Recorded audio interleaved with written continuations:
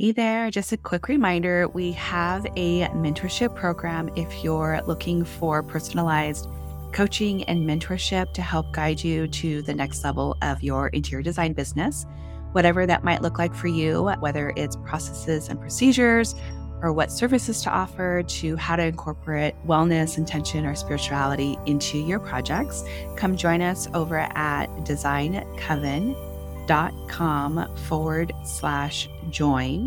Or if you're just in search to connect with other like-minded interior designers, you can join our free community, also located at designcoven.com/join. You're listening to the Holistic Interior Design Business Podcast. This is a podcast that guides you as a new or inspiring independent interior designer navigating your entrepreneurial path. Here, with my over 20 years experience, I will share my holistic approach to design with intention and ancient practices, including Feng Shui, all incorporating mind, body, and spirit into my design projects. You will also learn from seasoned interior designers as they give strategies and insight of how they built their businesses and continue to work in the field. Together, we will discover supportive trade partners, new ideas, creatives, and inspiring artists from around the world. I am your host, Rachel Lorraine Crawford. Hello there. Welcome back to the Holistic Interior Design Business Podcast. Today, we are on episode 71, and we're talking about how to charge for your services. This is probably one of the number one questions that I get with anyone that's looking to enter the design world or is looking to go off on their own or just curious. And everybody always wants to know, how they charge. And I've noticed that there are three main ways to do that. So we will go over those today. I'm going to go ahead and set our space by lighting our candle. I'm going to pull a card. So connecting with that fire energy that I love. Just lighting a beautiful candle from Mithras, of course, beeswax. So we're going to set the intention of connection, communication, creativity that fire has. And then we're going to pull a card. I think I'll pull a tarot card today. I always pull the crystal cards with guests because it's always fun to pull a crystal card. But let's see what we have with tarot cards. Alrighty, and I'm going to pull the cards right side up. So if it comes in upside down, I'm turning that around. Oh, we have the Hermit. And we know that the Hermit is all about solitude. It's about going within. And you know what I'm really feeling today with the Hermit and with our subject of pricing is to really tap in to yourself and go with the type of pricing that you feel the most aligned with. It's nice to know what other people are doing, but really ask yourself, does this feel good? Does this make sense for me right now? And tap into that space when you're making your decision. And maybe you create something new, maybe you do it in a totally different way, and that's cool too. So just kind of listen to that inner voice guiding you. Alrighty. So yes, there are three main ways that I have seen interior designers price out their services. I've done a couple of them and a combination of them. I'm going to be talking on my personal experience. Everyone does things differently, so I encourage you to ask other designers, but I have asked probably a good handful, right? I want to say a dozen or so of designers and how they charge for their services. So the first thing is probably the most obvious, and that is the hourly way. And basically that's having a client pay you for the hours that you are doing interior design.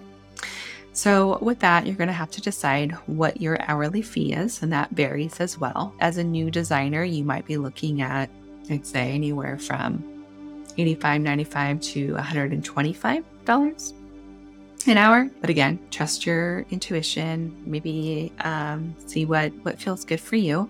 And when you're first starting out, it might be on the lower end, and then your next job, you charge $10 more or $15 more until you get to a pretty good space. And with hourly, you can do it where you're just doing consultation and you're not purchasing anything, or you can do hourly plus procurement or purchasing. And what I like to do, because you don't want to just say, oh, I'll just charge you hourly, and then you rack up all the numbers or all the hours, and that's when the clients get really feeling out of control, and they do not want to go there. And a lot of them might push back on that. So I typically will give them an estimate. I'll say, you know, based on your needs, the scope of the project, it's going to be about 10 to 12 hours or 10 to 15 hours. And that gives them at least a good idea of what they're looking at to spend so that they're not completely in the dark. And so if I gave an estimate of 10 hours, I typically would retain a retainer of 50% down. So I would find out how much 5 hours is, and then that would be in my my program for retaining their interior design service. And then as they use those hours, I invoice them, I apply the retainer, and then once the retainer depletes or it's low, I will let them know, hey, you've got, an hour left or a couple hours left, and we are now going to need either another retainer or we'll bill you hourly from that every week or 2 weeks, whatever you decide on. I was working on 20-hour minimums, so you can decide, how many hours you want as a minimum to start if you need that. Otherwise, you can be a little bit more flexible. And then you can also charge for procurement, and that means that you're purchasing everything. So that's going to pay for your time to purchase product, to file any claims if anything comes in damage, to receive product, and to set up deliveries. So all of that's going to be included in your procurement fee, which can be anywhere from 10% to 20%, 30%, 40%, kind of just depends on what you're wanting to do. And some people will give their designer discount or at least a portion of it so that the client isn't paying more than, say, retail when you're purchasing. So there is that as well. Yeah, and your hourly fee is going to pay for concept design, your drafting, your sourcing, home visits, and home visits during construction too. So I like to be there during construction so that you can be the eye for what's going on, because so many things do go wrong. Even though you have drawings and things in place, you will need to be there in person if you're doing a remodel especially. The next sort of way that you can charge is a flat rate. And I kind of see this as being a second tier, just because once you get to a place where you've been doing this for a while, you get faster and you become more proficient and you don't take as long to do something. So you don't want to be penalized for being faster and more efficient. So then people will then step into the second tier of flat rate. So now it's just the design costs based on the scope of the project and not hourly, because once you get to a certain place, it's not going to take you 10 hours to source, a certain thing. It's going to take you maybe 1 or 2, and you want to still get paid for your design. You want to get paid for your skills and your creativeness, and you don't want to get dinged because now you're faster. You don't get paid for that time. So that's a way to kind of combat that. And then you would also charge for, procurement, charging for the ordering process, charging for making claims and all of that. And that's a percentage on your cost of goods. And with flat rate, I typically see that I'll do flat rate, especially when I'm doing a commercial job, where I'm designing a restaurant or a bar, that kind of thing. Usually they want to have a flat rate fee so that they're not worried about hours. So you just really need to make sure that when you do a flat rate, you're doing a pretty good estimate. You should be in a place where you know how long something is going to take, and then you make sure that you put a buffer in there, at least 20%, because something always goes wrong. You need to add a little bit more time. So you want to make sure that you're covered in case that were to happen. Your last way that I've seen people do, and I've only seen one designer do this for residential work, and that's by the square foot. So a lot of times you'll get square foot pricing on a commercial job, hospitality job, not so much in residential, but I have seen a designer do it. So I wanted to make sure that you knew that was available. So it's based on the square feet that you are designing, and they'll come up with a fee, and that's how you get your number. And it kind of acts as a flat rate, but it's based on the square footage. And then there are some designers as well that will require a minimum on purchases. So it might be like a $25,000 minimum of purchase on furnishings per room, maybe less than that. And that helps with being able to source products that are going to be higher end, ones that look beautiful, that have a higher quality to them, that are more designer. So it's really about niching in and getting that client. And if you're just starting out, you may be intimidated by purchasing product, but when you do purchase product, you are making money. And a lot of designers make the most money from furnishings and window treatments and that kind of thing.